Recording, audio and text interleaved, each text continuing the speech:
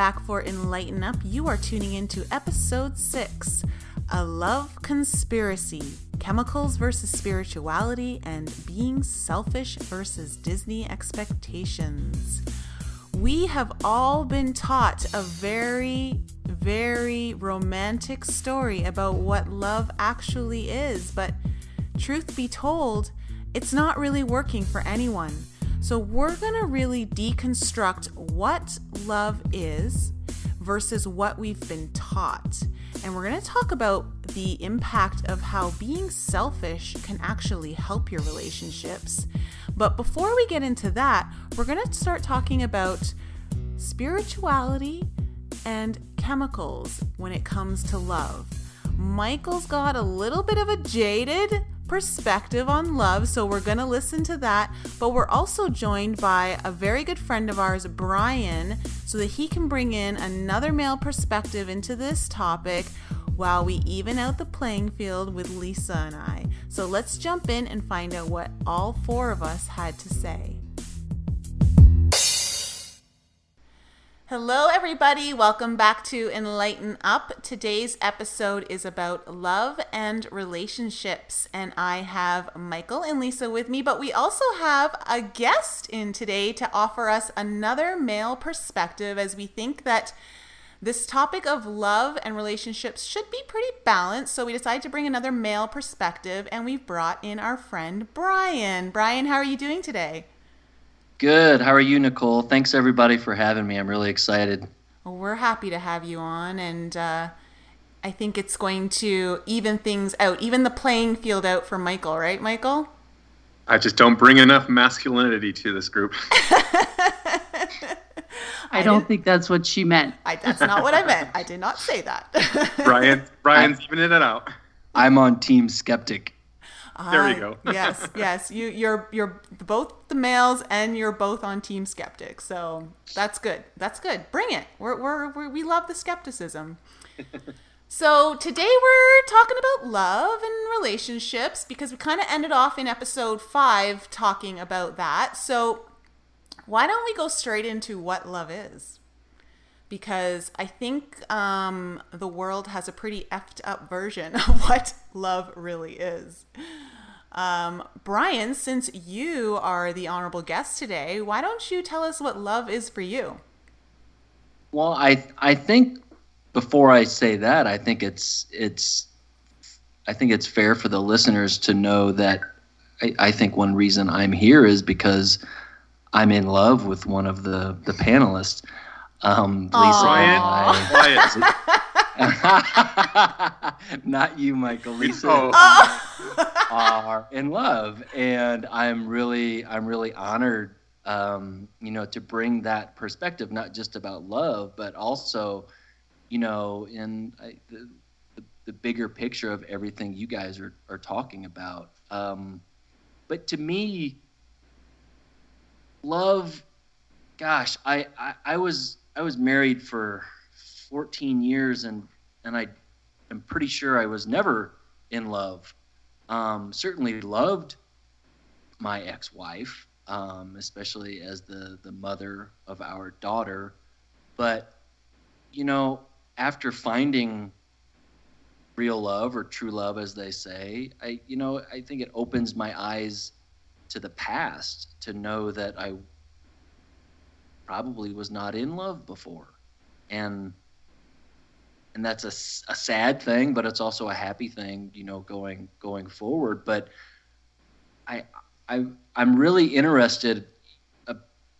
One thing Michael said in the first podcast, he talked about how the church indoctrinates us with certain beliefs, and I think our families and how we grow up, how we're raised, the communities we're raised in, the schools we go to,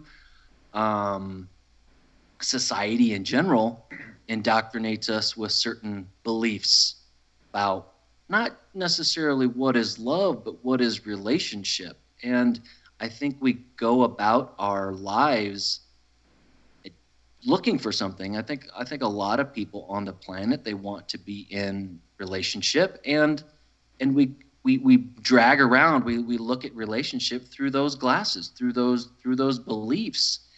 And to me, what I've realized is love is blind. It when you find love, you don't worry about those beliefs. You're just in that moment, in that feeling, in love. Well, would you say though that not necessarily that love is blind, but love is non-judgmental? Sure, I think that's yeah, maybe that is more accurate. And again, for me, it's just experiences. It's little things.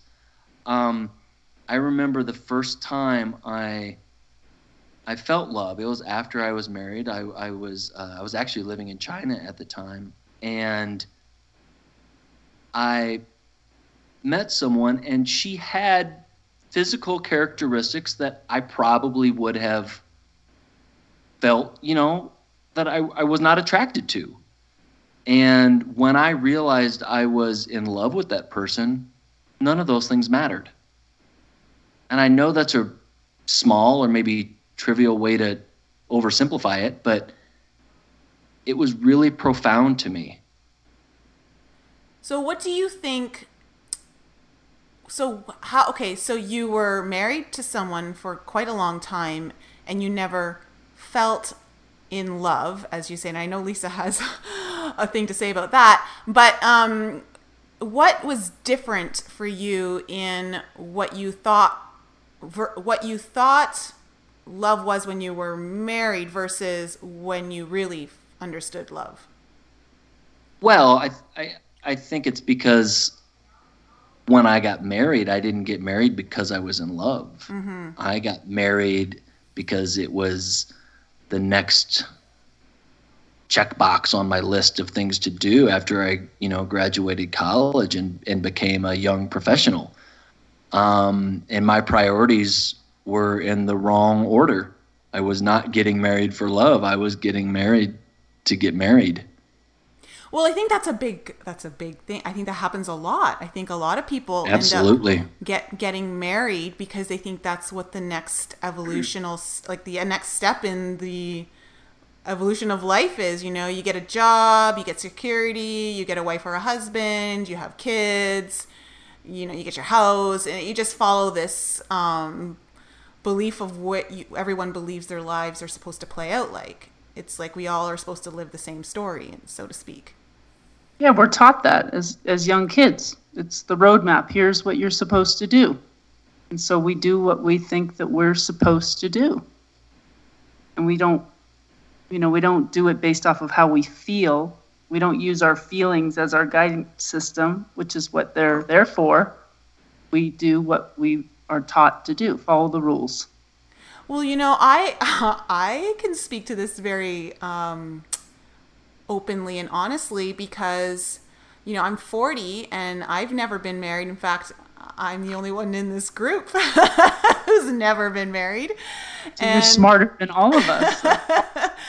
But, I will say that I've dealt with people kind of looking at me going, so when are you getting married? Like, looking at their hand, like as if they've got a watch on and looking at me like, you're not getting any younger. And it's like, well, I realize all of that, but I've always looked at life a little differently. I feel like if the right person had come along, then I would never have hesitated, but the right person hasn't come along for me. And I feel like there's so many things I wanted to do in my life that are so off the roadmap that we're given when we're young on how life is supposed to go, that I figured, why am I going to wait till later in my life to explore that when I want to do it now? And a lot of people don't understand you when you kind of go off that roadmap and you start making a life for yourself that is not typical of what most people do. And I've come up against a lot of people who are saying, well, Nicole, what's your 5-year plan? Or like, what's your 10-year plan? Or, and I'm just never wanted to live my life that way. And so are you saying that you've never been in love? No, I didn't say that. I said I've never been married. Well, but you talked about that never having that feeling, and so what's that feeling that was missing to push it to marriage? It's not that I didn't have the as the feeling. song goes, is love and marriage together, or are they two separate ideals?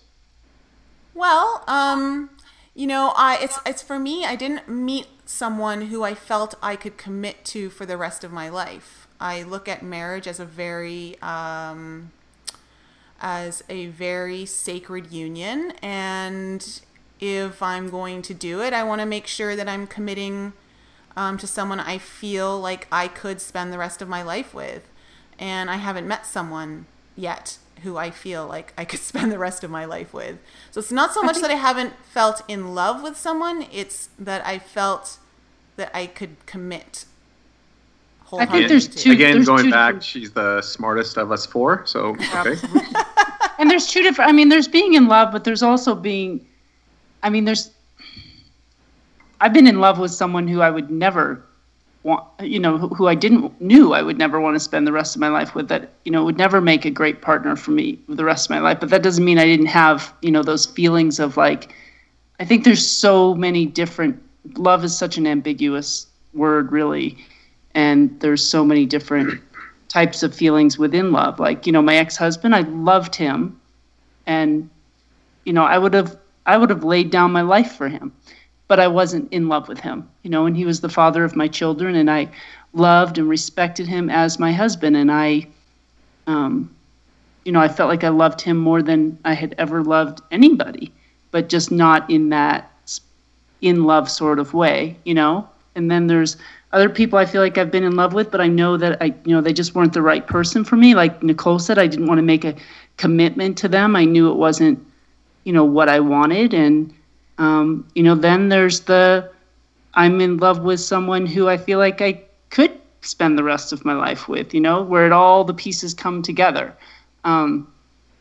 So, I don't know. Our beliefs, like Brian said, I think really cloud our judgment of what love is. So what do you think? So what do you think most people think love is?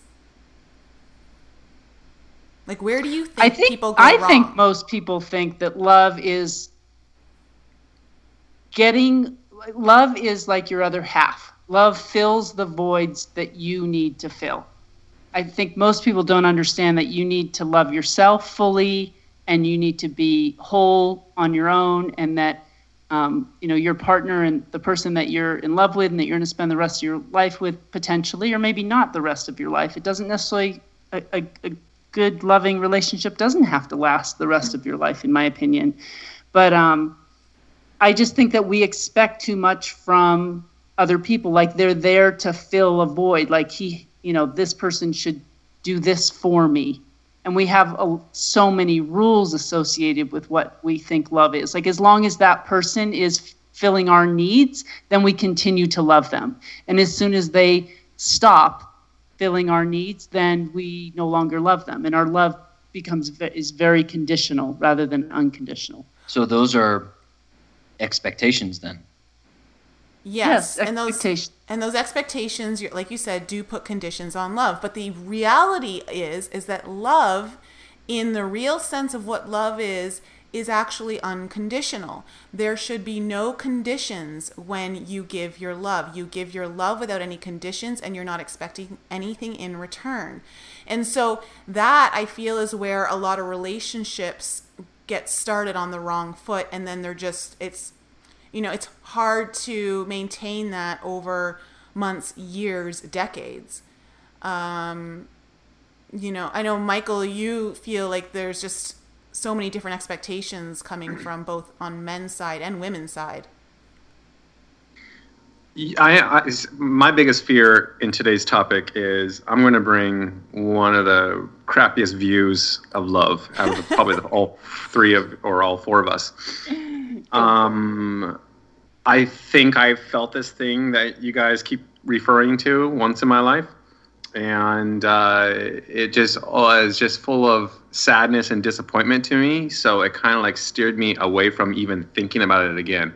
I'm probably a head case that I could probably pay lots of money for some shrink to fix for the next 10 years when it comes to that. However, I'm okay with what I'm doing now. And what I'm doing now is being very careful of using the term love if I ever do start dating with somebody, because I think us as a society has just ruined that word specifically. Love has become just a generic hello, goodbye of a lot of emotions or a lot of things that we say out there. I mean, I think I've mentioned this before in a past podcast, but I live in South Florida, of course, in the culture down here. You know, you have a great conversation with the cash register person, and you'll say, oh my gosh, I love you so much. And that was like 2 minutes after meeting them. I mean, it's like we just use it so ridiculously that I think it loses value when we are younger and more impressionable. Yeah, but okay, you saying that though, you're already putting conditions on love. You have to feel a certain way in order to express love, or it's got to be. Well, to me, love is just a bunch of chemicals. So that's why there's conditions in my definition of love. It's just a bunch of certain chemicals that we feel a big boost of when we fall into this thing. And unless we get some sort of continuous dose of this chemical drug in our relationships, it usually ends, or we just are in that stagnant relationship of, yeah, whatever. He's kind of like my roommate person. Is part of the problem that we only have one word for love, and it's love? You know, other languages have a lot more depth. I don't know. It's a good question. I just feel like in our language, we don't have the word that I think Lisa and Nicole are talking about. Unconditional love? Or I've heard it referred to as absolute love. So it's like, you know, unconditional love, I have a real challenge with that word too. Why? Or where does the challenge come in for that? Because, I just believe it will always be conditions of loving somebody. I mean, even to the point where you're like, well, you know, your mother has unconditional love for a child. I have seen moms hate their own kids, like right in front of my face, with a passion, like hope they go to jail hate. Maybe not hope to kill hate, but hope they go to jail hate. And it's just like that, you know, you think that parents, out of all people, parents would have unconditional love for their children down to a T, but there's a lot of cases where it's not true. So I'm not quite sure. Again, I'm bringing probably a very worst view of love, but I'm not quite sure I even believe in quote unquote unconditional love. I think that we attach, let me see how to say this, our actions to whether we love somebody or not. So let's say, and there's so many different kinds of love that we're talking about here too. There's romantic love, there's the love of a friend, there's the love of a child, a parent, you know, there's all sorts of different relationships. So there's definitely needs to be a lot more words than just one for love. But I think that we confuse what actions that we take to it's like we have to prove our love or something. Like you said, you've seen mothers do things to their children, you know, wanting them to go to jail or whatever, not loving them unconditionally. You can love, like you could be in a relationship where you're in love with someone, and then you can decide that this is not the right relationship for you for whatever reason. Maybe, you know, that you feel like that person just isn't heading down the same path that you are, or you're looking for something different in your future, or you want to go two different ways. But you are in love with each other and you love each other. So you can choose to end that relationship and never stop loving that person. To me, that's unconditional love. Like, I love you regardless of whether you decide that you need, you know, to move to France or whatever, and that's not in my playbook, and I'm not interested, and I don't want to do that, you know, and you can still love that person unconditionally and not have a loving relationship with them anymore. Does that make sense? It's like you're not putting actions. I guess you can still care for somebody. I mean, most people say, I still care for you after the relationship ends, but I'm just not in love with you anymore. And, okay, so Michael, we use the term love and in love as a separate entity. Like I'm not. They are I different. love you, but I'm not in love with you. And I agree, they are separate. In love with you is all those chemicals that happens at the beginning. Love you is like, all right, you're an asshole, but I love you. No, I think in love is just that romantic love, like that romantic love that you're not going to have that with like a friend or a brother or a sister or a mother, father, aunt, uncle. I think that's all it means. It's just, it's that romantic love. But Michael, what I keep hearing from you is that you feel like someone needs to be deserving of the word love. Like it's exclusive. It's not inclusive. Okay. I'm not going to go there. Instead, I would probably say, and this is going to sound horrible, and this is one of the reasons why I guess I have interesting conversations with you guys, but your spirituality that you have great faith in, first of all, is very attractive. And I really do sincerely say I want to get to where you guys are feeling right now. However, you keep mentioning love, and love is like, and it just keeps on getting me back to a lot of, Facebook quotes and all that junk. But like love is like how you're going to take care of everything. And I really just don't believe in your guys' love. That's my challenge. I agree. I think love is just more of like a chemical formula in our lives where we grow attachments to people. Well, if you were going to make love about science, then I think... well, that's what it is to me. It's science. It's science. Okay, well, to that's me, where all your problems stem from. But like I told you, like I gave the disclaimer at the beginning of today, I may not be the best person to talk about with this. No. I think you're bringing in a perspective. I think that's good. But I think that when you bring science into love and make love all about science, that's where you lose the essence of love.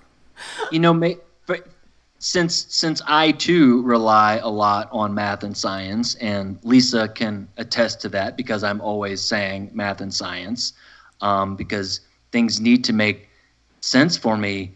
And then when we started dating and being together, and then I came to that realization, wow, this person is really the other side of, my coin, or, the mirror image of my soul. And I want to, be in her orbit every moment of every day. That's beyond science, Michael. And I think that's the point I was trying to make at the beginning is we have beliefs, and your belief right now is that it's a scientific and it's a chemical process.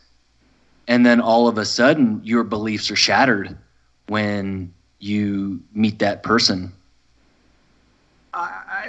Yeah. Okay. This is why it's good to have you on the show, Brian.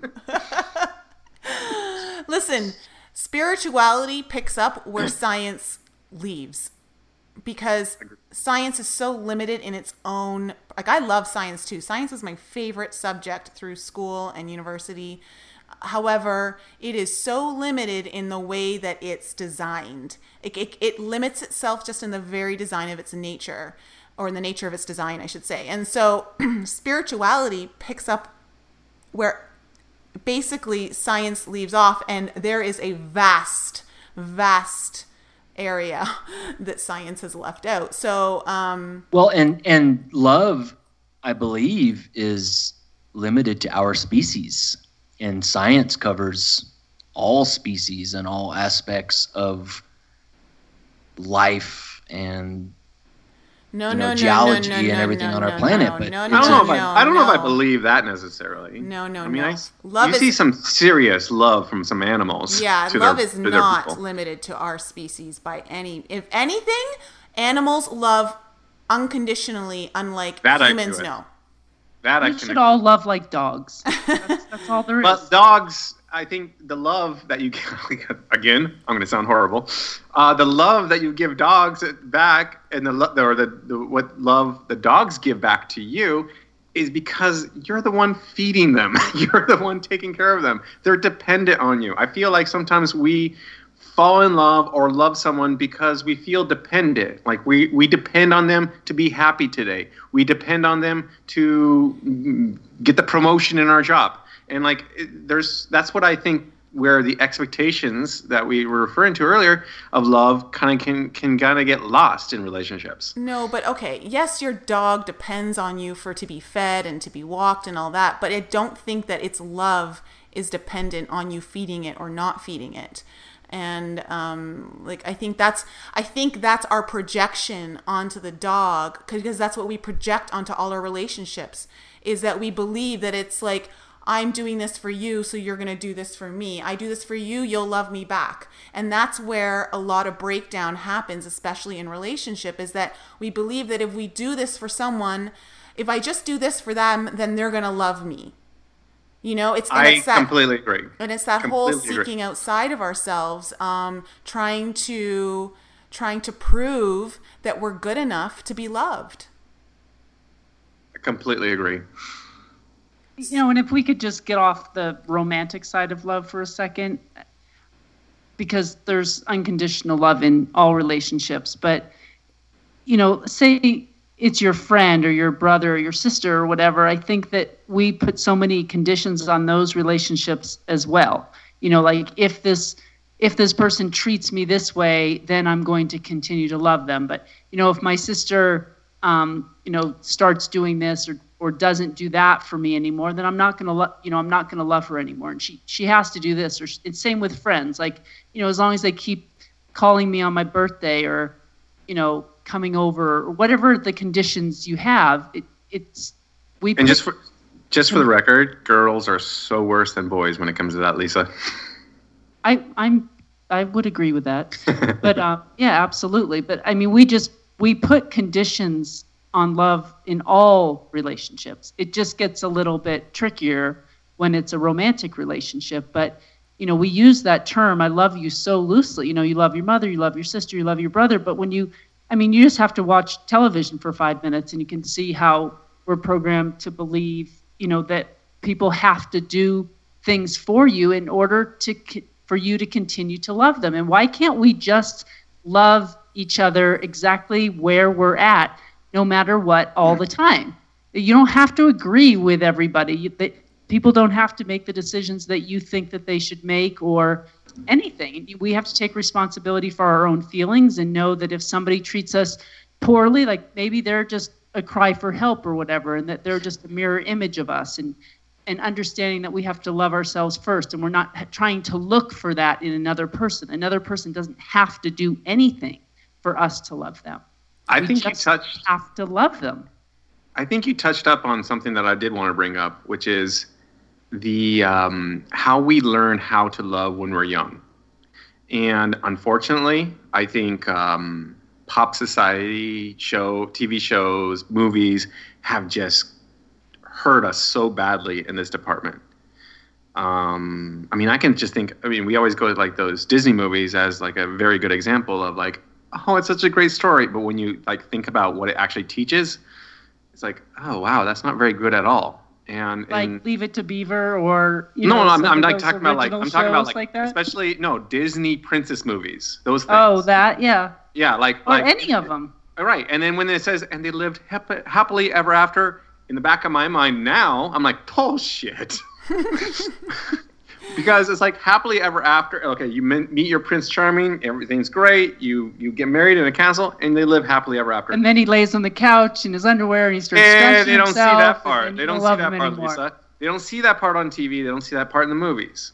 And I think we as a society in relationships don't know how to handle that part. And we think that it has to be nothing but roses and wine and whatever in our relationship, when there is that, oh wait, this is not everything I signed up for. And I'm sorry to bring it back to relationships, Lisa, because I actually... No, that's okay. I just wanted to make that point. I actually agree with you when it comes to general love with people that you meet. Meaning, like, I love in the word care. I care for people I meet. I care for you guys. I care for Why a lot of can't you say you love us? Like, But I can't. But the reason why I Love can't us? say you love is only because society or whatever in my mind has ruined that word. I think care is almost a stronger word than love. That's how bad it is, you know. So, okay, so But you just created like a really negative association with the word love. That's probably what it is. Yeah. Okay. I mean, so let's talk about this just from the idea of the law of one. Okay. So if we're all connected, then if you don't love someone, like it could be a stranger, if you can't have the capacity within you to love everyone, then you don't have the capacity to love all of you. And so that's why I feel like your idea of this exclusivity around love, like that it's used so freely, I understand where you're coming with that. Like, I understand that it's not so much that people shouldn't use the word so freely. It's that I don't think people understand what love is. And so I do believe that love should be given to everyone and anyone. And that is a testament to how much you love yourself.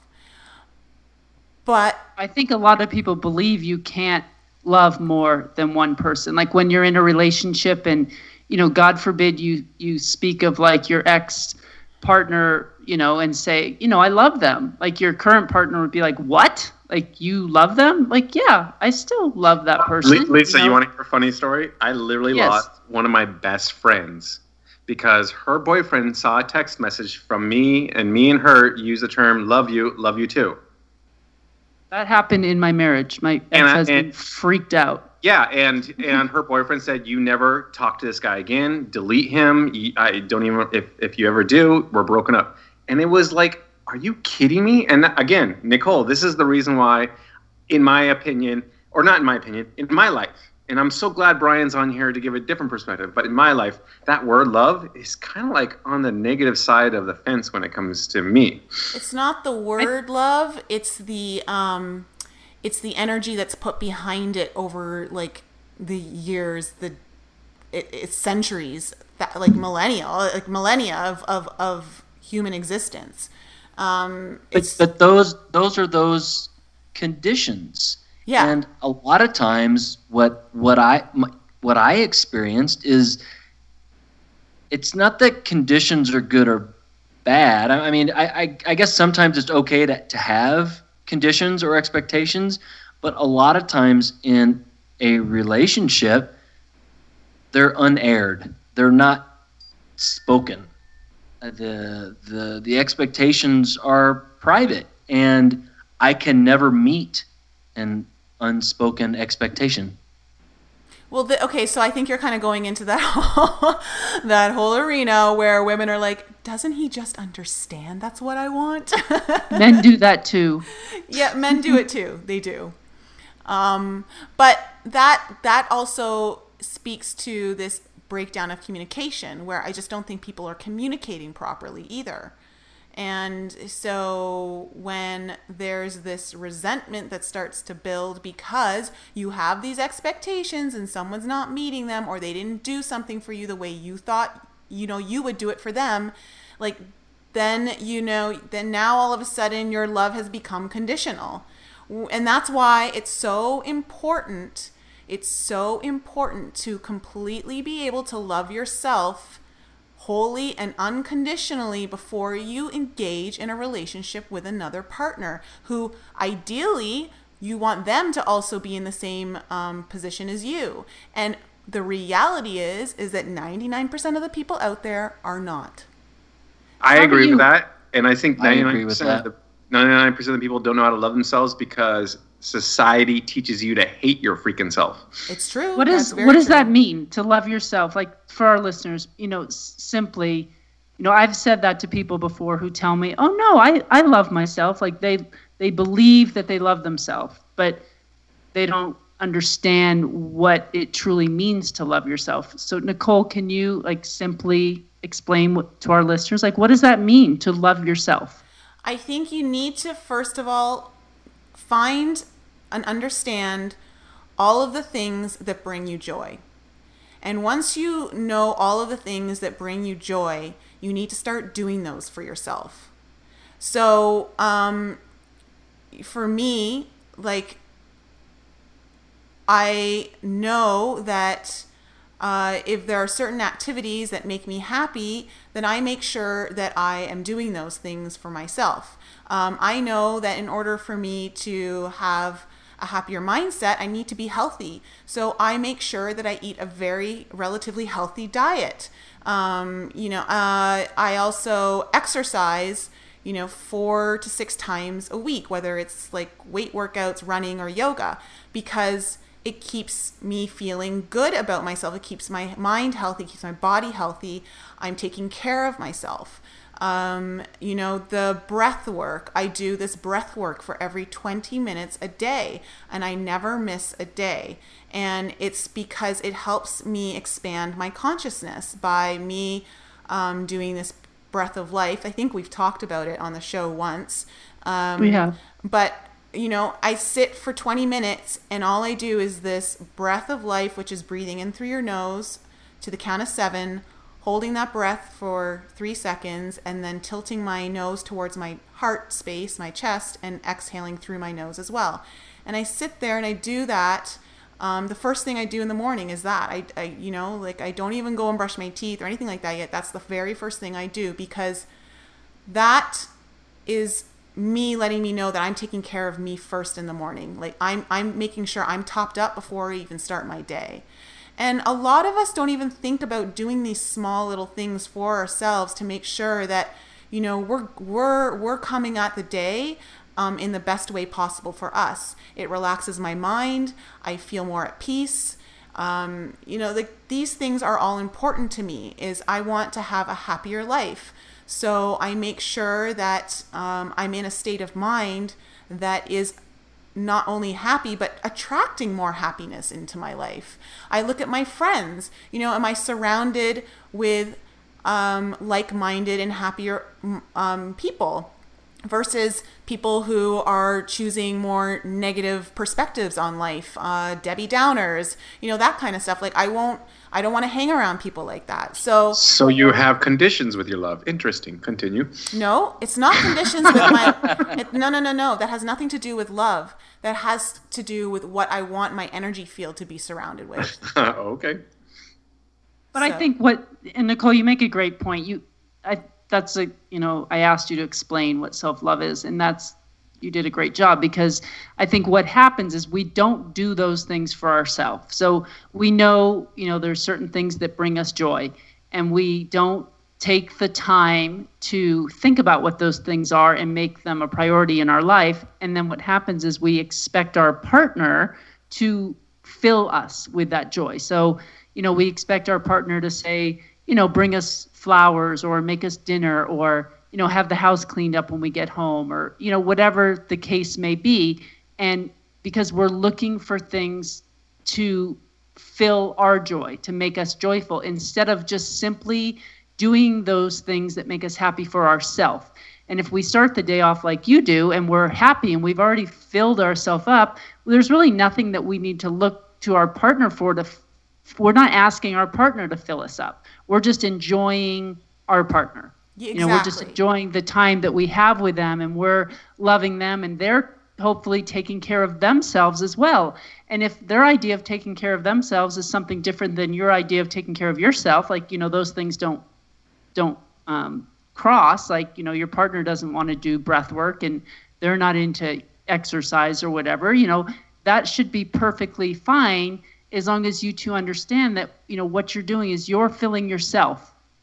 But a lot of couples, like, there's, say, for example, the man loves to go hiking or fishing, or maybe he likes to play golf. And it's so typical. I'll just use golf as an example. And the woman to be like, you can't go play golf. Like, you need to be home and you need to spend time with me. And she's not allowing him to do the things that fill him with joy and make him happy. And vice versa. Maybe she likes to go have cocktails with her girlfriend or go shopping or get her nails done or whatever, go to yoga, whatever it might be. And then he says, well, you should spend more time at home and, the house isn't clean enough. And why are you off doing those things? And I think if in a relationship, if we make the priority to fill ourselves up, not trying to fill each other up, make that the priority. I think the men relationships would go much better. Yeah, I've always said that I will never expect from someone what I'm not willing to do for myself. And so if I'm not willing to do it for myself, or I can't do it for myself, I will never expect someone else to do it for me. And I don't even expect is the wrong word, but I would never, it's just one of those things where I feel like, for instance, me being single right now, if I really wanted to go on a date and I didn't have anyone to go on a date with, I'd just take myself out on a date. I'd go to a bar, maybe a jazz bar, have a glass of wine, listen to some music. Maybe I'd meet someone at the bar, talk, and it wouldn't necessarily just need to be a man, like anyone, and just have a good night. And I think we think that when you're single, that if you don't have a partner to go and do these things with, that you just can't go out and do them. I don't know. Like, that's just, like, I had a girlfriend say, I wish I had a boyfriend right now, because there's this jazz bar and there's this band's playing that I really wanted to listen to, and it'd just be so nice just to go have a glass of wine. And I'm like, well, why aren't you going? She goes, well, I don't have anyone to go with. And I'm like, so don't you want to go? And she's like, yeah. And I go, so go on a date with yourself. Take yourself and go have a glass of wine and enjoy yourself. And she did. And she went and she was texting. She's like, I'm so happy I did this. Like, thank you so much. She goes, I'm having such a good time. She got dressed up. She put some makeup on. She did all the things that she would have done if she were getting ready to go on a date. And so, she doesn't need someone to come now and do that for her, because she did it for herself. And I think that's so important. And I really do believe that that's where a lot of relationships start on the wrong foot, is that everyone goes in on both the men and the male and the female side that, I'm expecting these things from you because this is what society has taught us, whether it be through, forms of media, schooling, religion, whatever it may be, that it's supposed to be this way. But that's, to me, when I listened to that little story, you were right on the money when you said that's what society has taught us. But it takes people like you and Lisa who are enlightened. I mean, not to be punny about the name of the podcast, but you're aware. You two are more aware of things that are going on in not only your own daily life, but other people's lives. And you pay attention to things that we just don't pay attention to. That's because I was a therapist for 17 years and had people tell me their stories for the 17 years on the table. And so I listened, and I just realized there was this overwhelmingly common denominator. And that was it, is that all these people were seeking outside of themselves for something that they weren't willing to do for themselves. So I agree, because I'm coming from the same industry as you are, Nicole, and I deal with a lot of that. And that's where I think people go wrong, is by doing what you're saying. Yeah. So I think, our romantic partners provide us with some of our biggest lessons of self. And so I know when I think back to any of my more meaningful relationships, long-term relationships that I was involved with, they were some of the most tumultuous times in my life, painful times in my life, because they're meant for us to really look at ourselves in a different way. And that's one of the reasons why we enter into relationships with certain people, is because there's something there that person is going to be highlighting for us to figure out for ourselves. And, so our partners often become major mirrors for us. And there's a beautiful benefit to that. There's so much growth that can happen through being in those types of relationships. It doesn't mean that your only growth comes from that, but there are definitely things that come through in those types of relationships that wouldn't come through in others. I think that also is the beauty of art. I mean, I know that when I think of art, I know that I use the word love. I love art. And I think those are the same, I think those are a lot of the same reasons or qualities of going to look at art. Is it's almost like being in a relationship, because there are so many emotions that artist put on the canvas or in the sculpture or whatever the form of art may be, that we can learn from, and we can, feel that pain or that joy just in looking at something beautiful. I think that's all.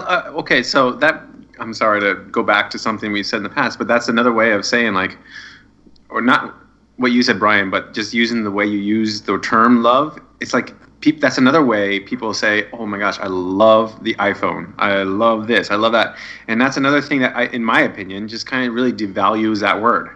I love bacon. I love bacon. Oh my God. I love, it's just whatever. It's like everything that isn't using the term like, I don't even hear anybody say the word like anymore. Well, except in California in the 90s, like totally. Right. Like, yeah, like back then. Yeah, but so. Well, I think, though, that isn't, I think in English, that's just a result of us having very few words to describe. Well, the reason why I reiterate that is because I think, whatever,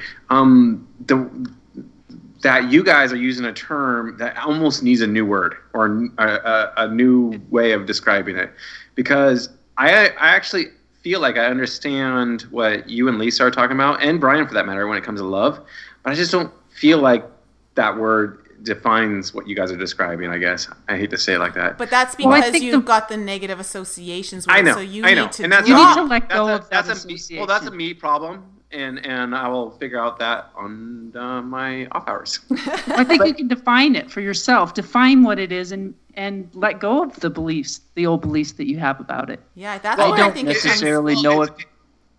I understand what you're saying. I don't use the word love, but when people say it to me, I like poo-poo it or poo-poo it or whatever. That's because love hurts you, and you're still you believe it in pain. Well, I just don't believe it. I don't believe in the word, and that's but that goes. That's a problem with that I have. That shouldn't be in the show. I don't think that's a problem, Michael. I think you're onto something. We have cheapened the word. I mean, all the TV shows and movies, and we say we love the iPhone or I love this. We have cheapened the word, and you want love to be this on its own pedestal. Thing. On its own pedestal. Right. And it's not. It's a word that we throw around cheaply. See, I knew there's a reason why Brian should be on the show.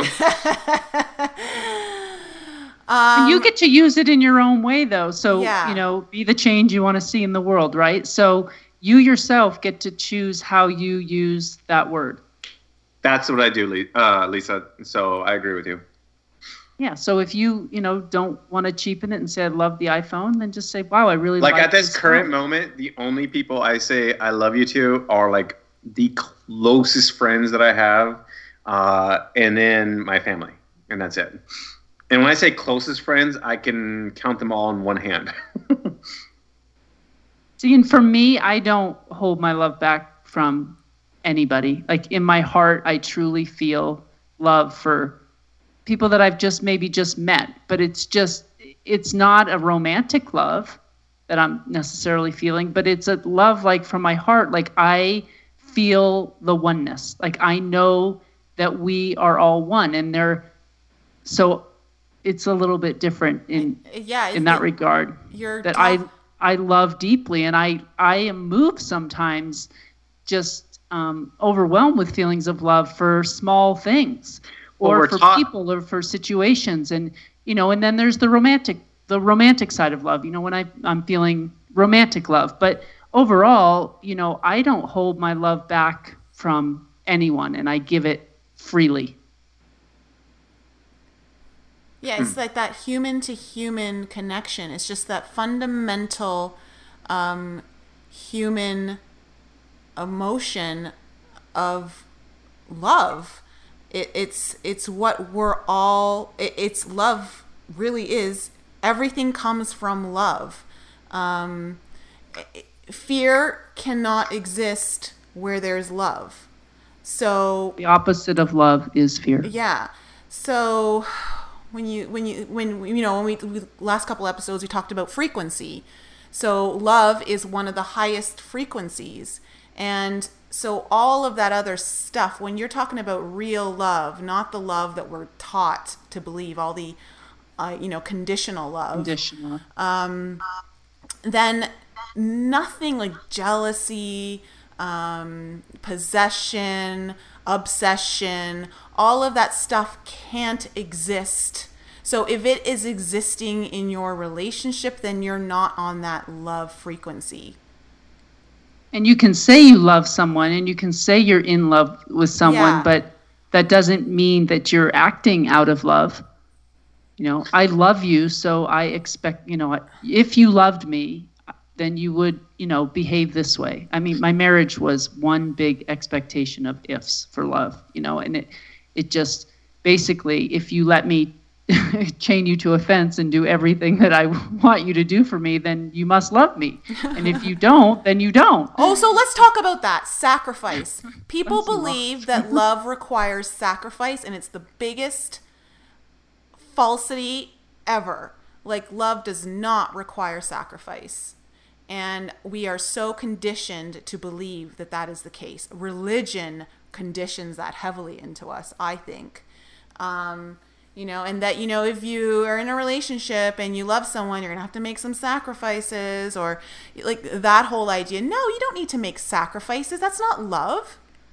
You should be able to be yourself. Yeah, you should honor the person for who they are, and that person should honor you for who you are. And you don't need to make sacrifices. When it's true unconditional love, there are no sacrifices needed.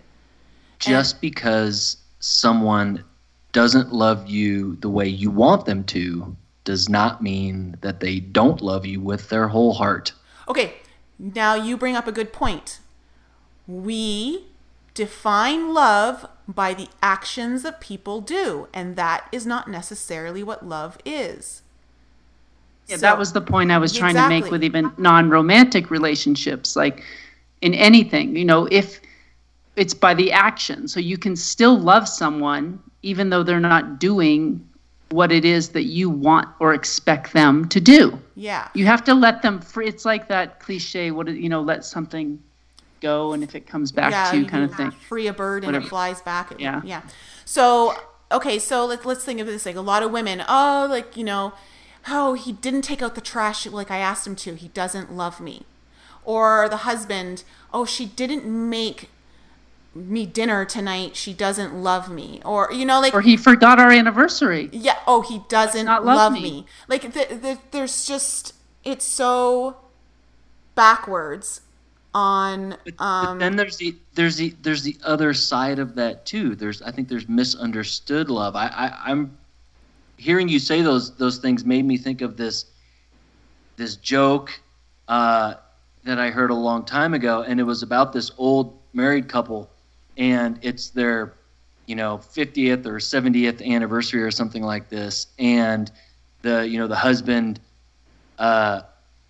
is making her breakfast and gives her breakfast, and she says, "You know what? After 70 years, every morning, you give me the worst, the heel of the toast, and I just hate it, and I don't understand why you always give me the worst piece of the bread." And he said, "But that's the best part." So he felt he was sacrificing because of his love, and she saw it through a different pair of eyes. Oh, perspective is everything. Perspective creates our reality. So whatever lenses you're looking through is what your reality is. So as soon as you shift your perspective on anything, your entire reality changes as well.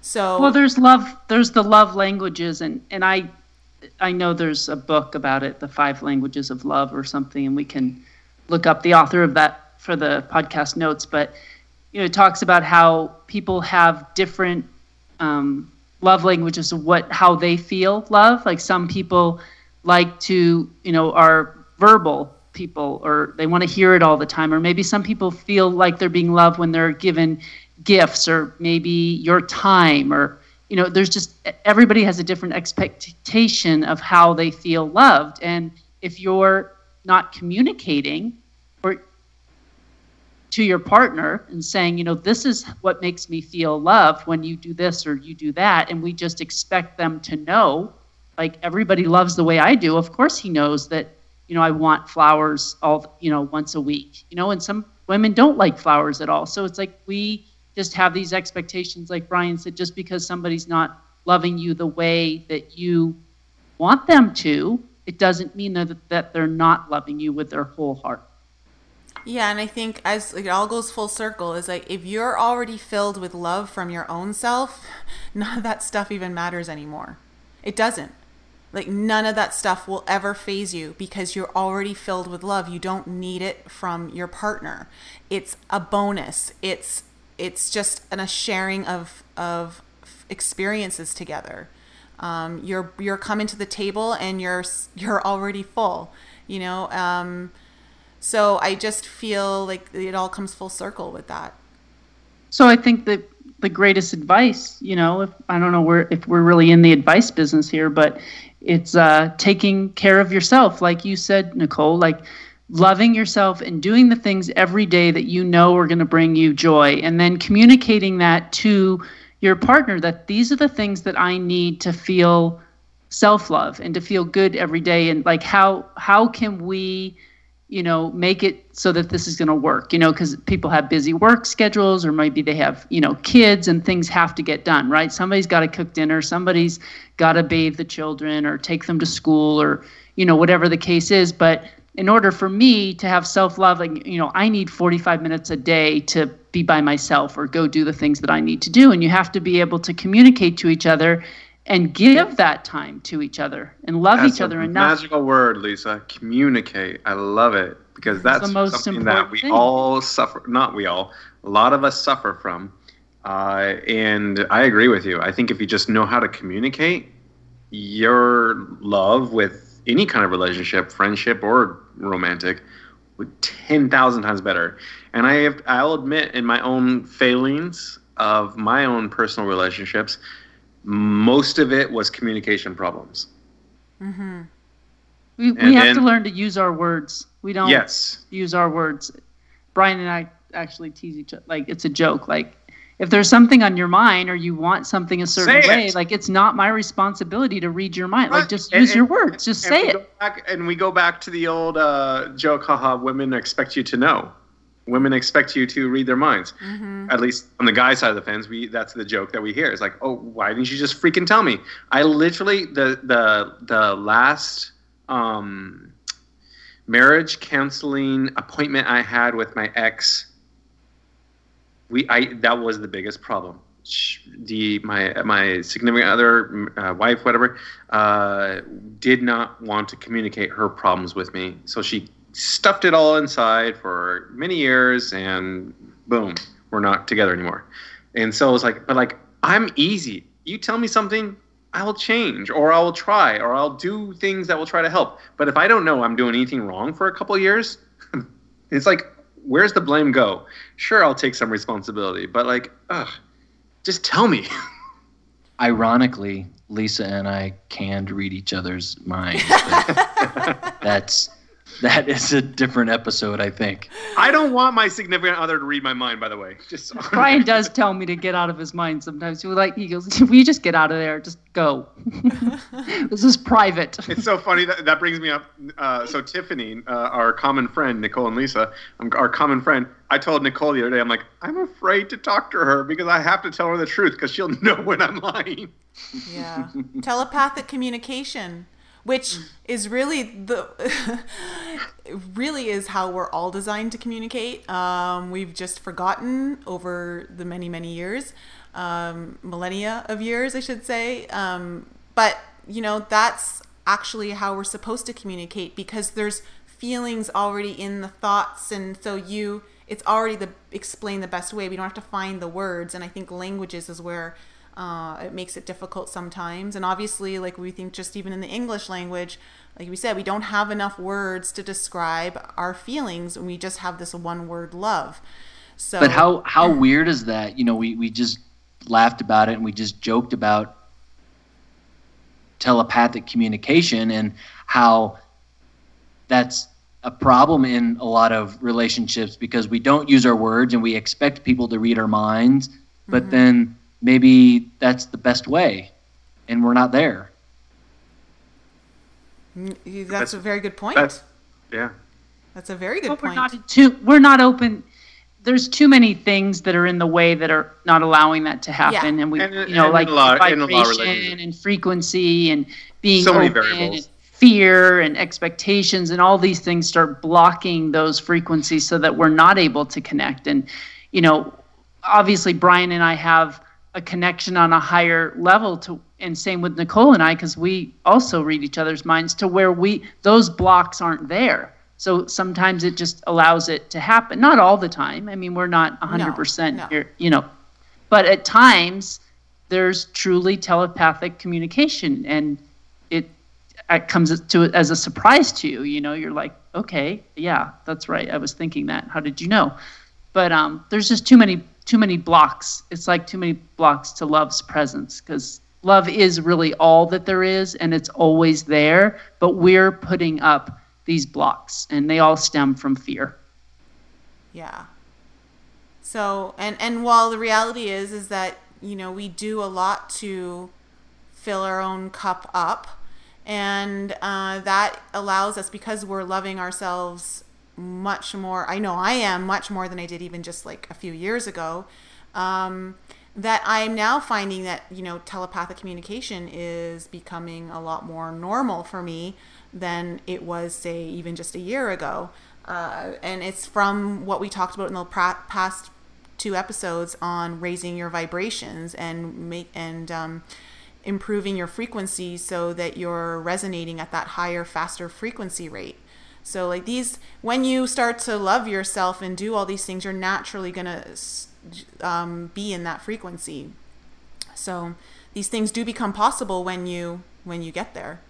And I think what happens with, one of the reasons that we don't love ourselves is we're also trained not to. We're trained to believe that taking time for ourselves is selfish. Exactly. And that we're supposed to make sacrifices and that's, the last option of, if there's 3 things we need to do today, if it's take a bath with a glass of wine, because that's what we really want to do, that's going to be the one that's least important because we have to do the laundry first or the dishes or, clean the closet or whatever it might be, because we think that we have to be always doing something for somebody else or completing tasks, and we don't prioritize loving ourselves.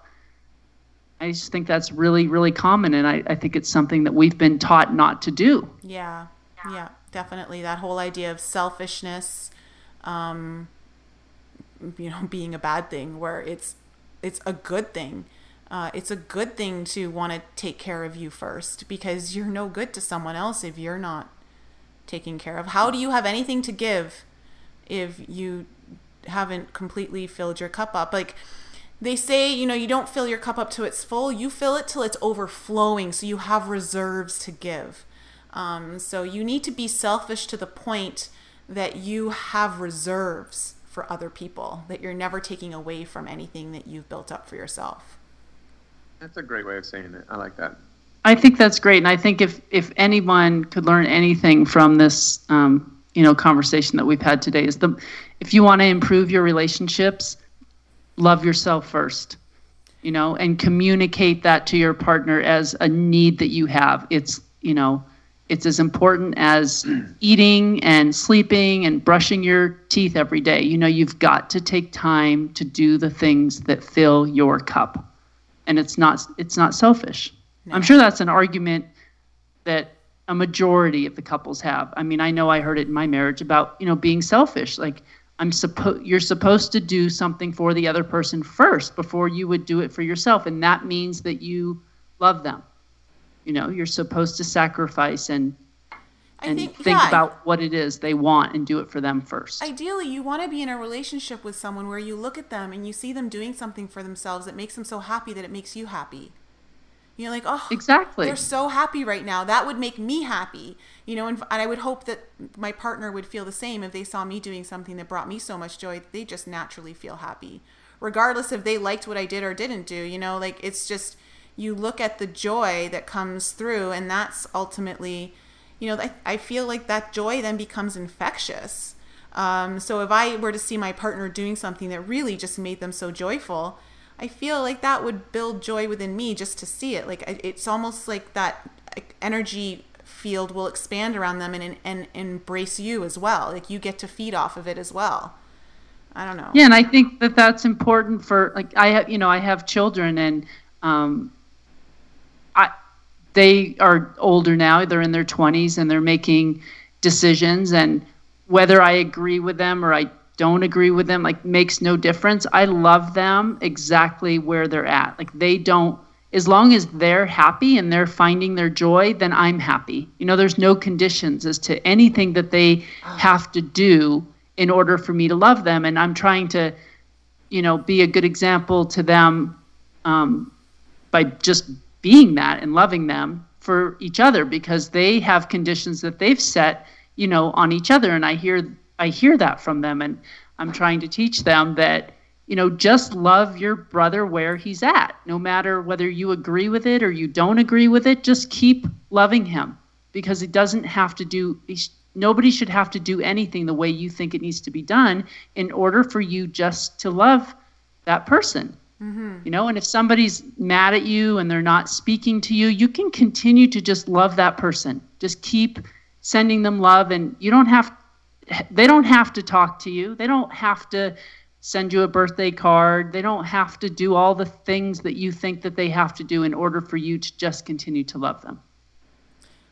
My friend, I was with her in California recently, and we were talking. I said something about I had done something for my birthday, and her face just got like all white. And she always sends me a birthday card. She always calls me, and she didn't this year. And I literally didn't remember. She was like, oh my gosh, I can't even believe it. Like, I'm so sorry. And I was like, I go, let's just pretend you did, because I don't even remember. Like, it doesn't matter to me. It makes no difference. I know you love me. Like, we've been friends for such a long time. Like, whether you send me a birthday card or you don't, makes no difference to me. Yeah, I don't think any less of you for a moment. Yeah. Yeah. And I think that's where, if you have compassion, that's where the compassion comes in. And, you look at the other person just through compassion and say, oh, like, what are they feeling right now? And that it's one of the major elements that gets lost, I think, with love, is that compassion factor. Because when you bring in the compassion for another, all of a sudden your heart just kind of melts a little bit. It's not as cold and as icy as it was when, you're like, oh, you didn't do this for me, or how could you do that to me? And when you start to have compassion and maybe see things from their perspective, it's always nice to have fresh perspectives and to kind of change the lens that you're looking out of, because there are multiple ways to see everything all the time. Brian actually has a good example of that right now. It's a very hard example, and I'm being forced almost to talk about it. No forcing, but you just led the horse to the water.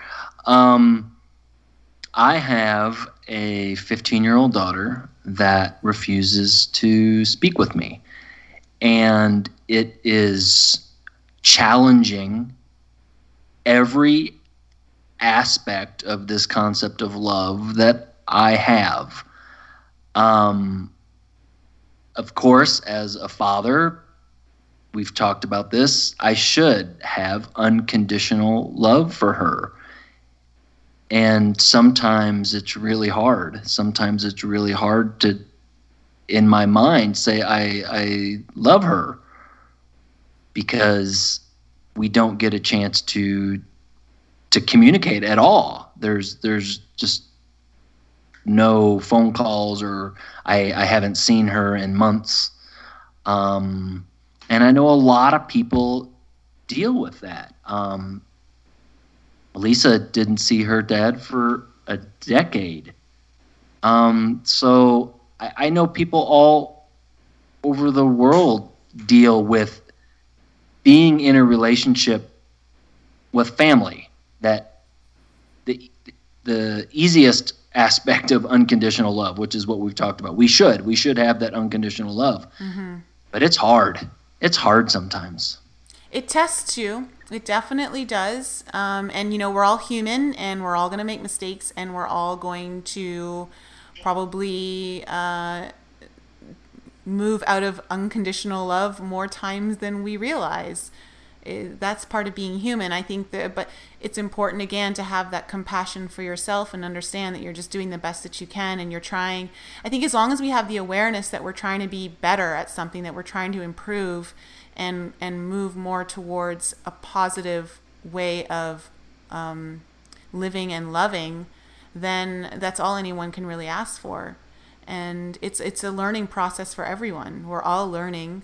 But I think the unconditional love, we just assume parents unconditionally love their children, and that children unconditionally love their parents, and sisters and brothers unconditionally love each other. Well, no, that's not the case. There's a lot of dysfunction in many families, and it's part of it comes from that idea of not really understanding what love is, because we assume that our parents know everything when we come into this world, and the truth is they're just doing the best that they know how, given what their parents taught them. And so it's important to always have that aspect of compassion, understand that everyone's trying to do the best they can, and that we're all going to make mistakes. But as long as we have that awareness that we are trying to be better and improve upon the conditions that are set before us, then I think that's all we can ask for from ourselves. And I think that we spoke about a little bit before about how, relationships are our greatest teachers, and they're, everyone is a mirror for us. So, maybe when someone isn't speaking to you or not doing the thing that you want them to do, the most important thing is to see that person as yourself, and just continue to love them. Just continue to think loving thoughts about them. Easier said than done. Yes, definitely a challenge, but I think it helps us to grow ourselves. Like maybe maybe we need to show ourselves compassion. Maybe that's the lesson that it's teaching us, that we need to have compassion with ourselves. And if we're able to show compassion and love to the person that's hurting us, then we're only giving that same gift to ourselves. And I think if you can turn it around and think of it in that way, like, okay, I'm just looking in a mirror, how would I want myself to be treated? Then just continue to love yourself, and love yourself by loving that other person just right where they're at. Mm-hmm. Is that not the golden rule? Do unto others as you would have them do unto you. Yep. Definitely. Yeah, definitely. Yeah. Well, I don't know if my astral self knew that we were going to be having this podcast recording today, but I had a very interesting dream. And Lisa, you were in it. Well, let's hear it, Nicole. So this was actually probably the coolest experience I've ever had in any of my dreams. And we were on a paddle board together, I guess. It was kind of like that kind of a structure on the water. And I don't know where we were. It was very open water. Like it was definitely the sea. And the sun was setting. And then we looked out to the horizon, and there was a massive cloud right in front of the sun before it was hitting the horizon. But then there were no clouds around this cloud. It was just one big cloud. And it was the light that was coming through the cloud was like this magenta, purple, pink, and white flecks all through it. It was really interesting. And I looked at you and I said, oh my gosh, look, it's a heart chakra. and you're like, what? And you're like, oh my God, it is a heart chakra. And for our audience who doesn't know what chakras are, they're like an energy vortex within our body. Like our body has 7 major energy vortexes, and the one over our heart is called the heart chakra. And however, that chakra is green. However, there's also another chakra, not part of that 7, which is called the high heart chakra, and it's magenta. And so that's what I was seeing, was that high heart chakra. And it was the coolest thing. It's like, as soon as we knew that it was the heart chakra, it's like it went from a flat image in our eyes to becoming very 3D, and the clouds started moving towards us, and these crystalline structures, almost like flat, they were like thin, flat, like crystalline structures that were waved, like they were kind of warped, and they were coming at us through the sky like we were in the cosmos. And so they're coming at us with these kind of purplish kind of stardust clouds around them, and they were going over top of our heads. And I was just looking at it going, oh my God, where's my phone? I gotta take pictures of this. And you're like, yeah, take pictures. And we were just watching. It was so peaceful. It's the most beautiful thing I've ever seen. It was the most cosmic experience, seeing these beautiful, it was like agate crystal. No, it was like agate crystal, but thinner pieces of it that were kind of warped. And they were all the same colors, like the magenta, purple, like white stripes through it, and pink. And they just floated over us, and I felt like we were being showered in cosmic love. I know that sounds really weird, but it was so peaceful. It was so peaceful, and that is an element of love, is peace. And I just remember waking up going, oh my gosh, I don't know where I just went, but I want to go back. It was really, really cool. It's like, I know the question on Michael's and my mind is, did you have an iPhone 7 in your dream?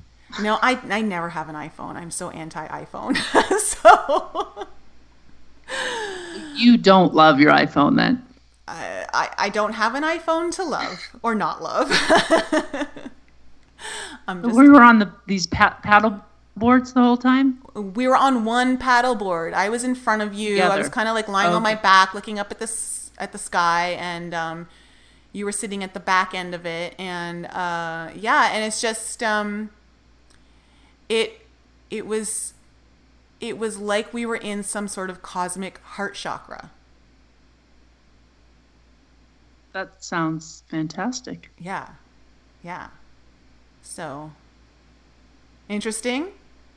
You guys will definitely have to do a podcast on dreams, because Lisa remembers and interprets her dreams often and finds meaning in them, and I rarely do. I rarely remember them, and if I do, I don't search for meaning in it. And I'd be curious if, Michael, you feel the same way.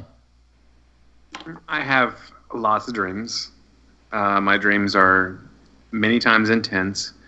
My dreams can be very like I'm a big I love certain TV shows, like, Game of Thrones and all that kind of stuff, but like my dreams are more interesting. It's like they have like some serious, like, interesting things that happen to them.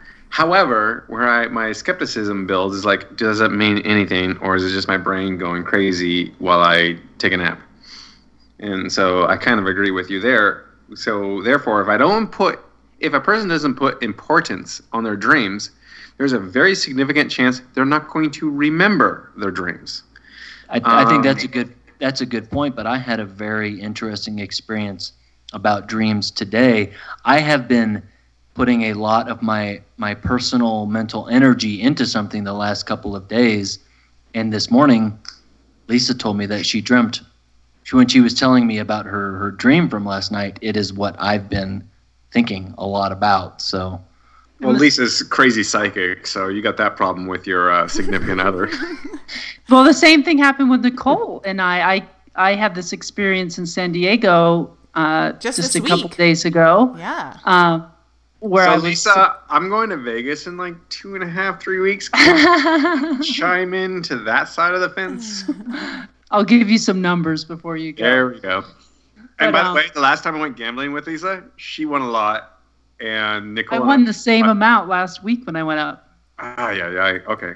Good person to go out with in Vegas. Yeah, good person to go to the roulette table with. So I had this experience where I had a very large bug on me while I was waiting for a train, which it's kind of a funny situation. But I ended up missing my train because I got a little frazzled and jumped on the wrong train. And I called Nicole to tell her about kind of what my experience and what had ended up happening. And she had a dream the night before about a train and like something. I had just woken up that morning. I had a dream that I was running down a train tunnel, like an underground train tunnel, and there were like really bad spirits or evil people on this train, and as the train was coming into the tunnel where I was at, I had to jump behind a pillar to hide so they didn't see me, and then the train went through, and then it was about trying to get out of the train tunnel, and found a door that was kind of camouflaged into the wall that had a little mini window on it, and that's how we knew it was a door, and we opened it and got into a stairwell and were able to escape. But it was like a confirmation. I felt like I had that dream. Lisa literally missed her train, like in real life, because a cockroach was sitting on her throat chakra, and a man came over to her and he's like, "Don't move," and he put his hand up to her neck.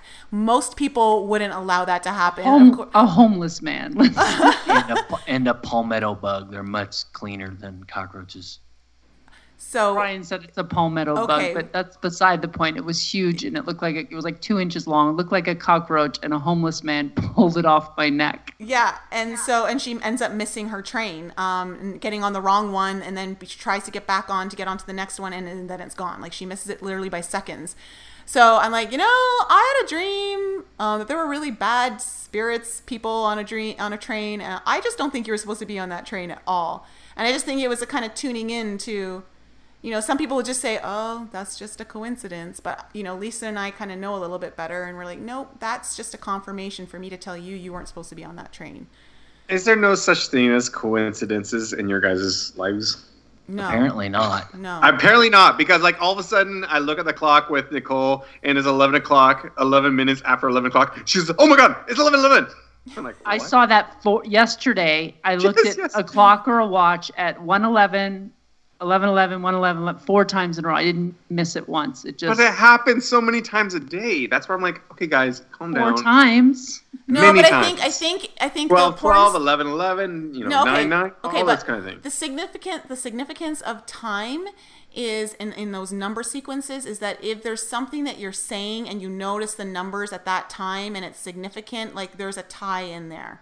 Like you should be. Just for the record, I'm sorry, we have to say this in case some people are listening and don't know what the heck we're talking about. Lisa and Nicole believe if 2 numbers show up in a quick moment that are the same, that angels are talking to them. Future podcast, cough, cough. But anyway, continue. We might want to end. I think our time is up. Yeah, I think our time is up. But we could do this as a 2-parter because there's plenty more that I want to say about this. Because we have such an exciting guest coming on next week, and that I think is going to be more exciting than anything we could conjure up with angels and numbers and all of that Brian, stuff. then promise that Brian will be back on in a future podcast because there's a lot of things that we have left unsaid with this topic. You like having another male here, don't you, Michael? Yes. I love having another skeptical male. And I actually asked Nicole a couple weeks ago, is there a difference between men and women with what you guys believe? Because I feel like there's a lot more women that believe your guys' stuff than men. Yes, I think that it would appear that way, but I also think it's because women are more open to feeling things than men are, and so they're naturally more intuitive and can tune into this stuff. Future podcast. Yeah. Well, I'll tell you, it would be my pleasure to join you guys on a future podcast anytime to fill in for Michael if he can't make it or to join the whole crew. But what's interesting such a great idea.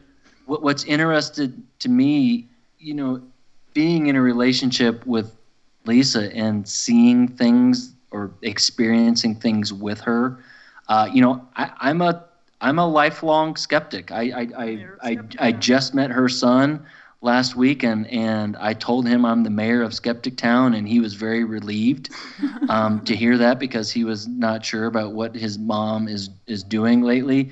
But I certainly have seen things that, or have experienced things that challenge the foundation of the normalcy of the whole town, all of Skeptic Town, the bedrock. Yeah. Yes. Well, I think it's always good to have a healthy dose of skepticism in the show. I think it's a great, important aspect of it. So thank you, Brian, for being with us today. And we appreciate you chipping in all that you offered in your own insight and your own experiences.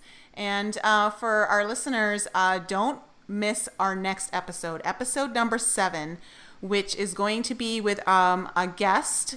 His name is Jim.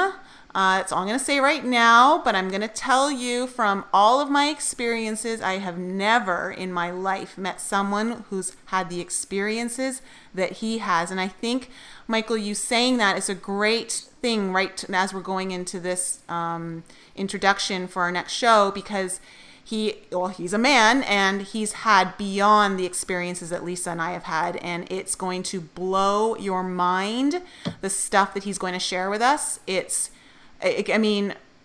unbelievable. So I'm really excited to have him on the show with us next week.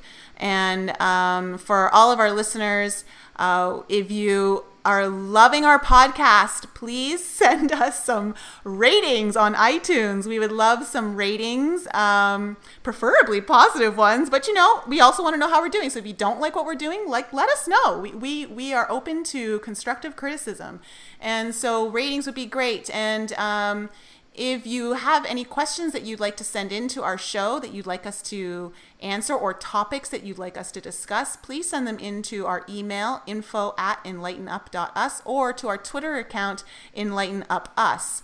And if you want to stay up to date on other things, you can follow us on social media. We are on Facebook and Instagram as well. We have a YouTube channel that have all our episodes up there. But I am back in Denver next week, and so Lisa and I will be doing little mini videos, updates. Plus, we're going on a really cool road trip soon, and we're going to be doing some video diaries of that, because it's going to deal with some energetic stuff. So we're going to be doing some uploads on that one. So thanks again, guys, for a really good show. We're going to be back again next week with a highly interesting show to come, and I think that's it. Thank you, Nicole. Thank you, Michael. Love you. Yeah, I love you, Michael. I'm just going to say, I know you love me. Thank you for loving me, Lisa. I appreciate your word. You could say care for me if you want to make it more impactful. I love you too, I'll take. Brian, let's not talk about our relationship right now. Can I just say one thing, though? On this show, I think the biggest lesson, if you're going to take anything from the show, in my opinion, ever since meeting Lisa and Nicole, not meet and know them, loving yourself. This is the most generic term we hear out there. Oh, you got to love yourself. You got to appreciate and love yourself. And I hear that. I probably heard that since I was 11, 12, 13 years old. And it meant nothing, absolutely shit, until I met Lisa and Nicole. And I'll give you accolades, Lisa. You actually even impressed me on this show currently by saying, loving yourself means enjoying things that makes you happy and things like that. Now, I can sit there and be the skeptic and say, well, there's nefarious things that make me happy. Should I love myself because of that? But that's a later podcast. However, I believe loving yourself is the best thing that I have tried to do in the past 3 or 4 months. And I really think that I feel like this is if you really care about your current relationship or potentially a future relationship, this is a must. You need to love yourself But I mean, apparently I've been loving myself since 13, but I was wrong on how I was loving myself. I need to correct that. with lotion and Stop it, Lisa. Stop it. So, with That was being too easy. said, you got to make sure you take care of yourself. I really actually am more inclined to love the idea of taking care of yourself, making sure you're worthy of whatever you receive in life. I think that's the most important information that I received, Well even in the done. past hour and a Yes. half or so. Yes. So, yes, That's love good. yourself. I love it. But love yourself, meaning like start dating yourself, start taking care of yourself, pretend like you're the best person in the world, and start dating that best person, and you'll become that best person. That's Yeah, it. because if you're dating yourself and your dates are awesome, people are going to be like, I want to go on a date with that person. Exactly. So, That's a great perspective. I really like that. yeah. So, and also, big question you always need to ask yourself is, am I seeking outside of myself for something in this person that I'm not giving to myself? That's the biggest question you always want to be asking yourself so that you're keeping in check with you. So, but great. No, I think this was a great show. I really think everyone brought some great stuff to the table, really informative and real. So, kudos, guys. All right. Okay. All right, crew. So we'll catch See you you next week. week, everyone. Have a great week, and Literally, see you next week, Nicole. yeah, see you next week. All right, guys, we'll talk to you later. Bye.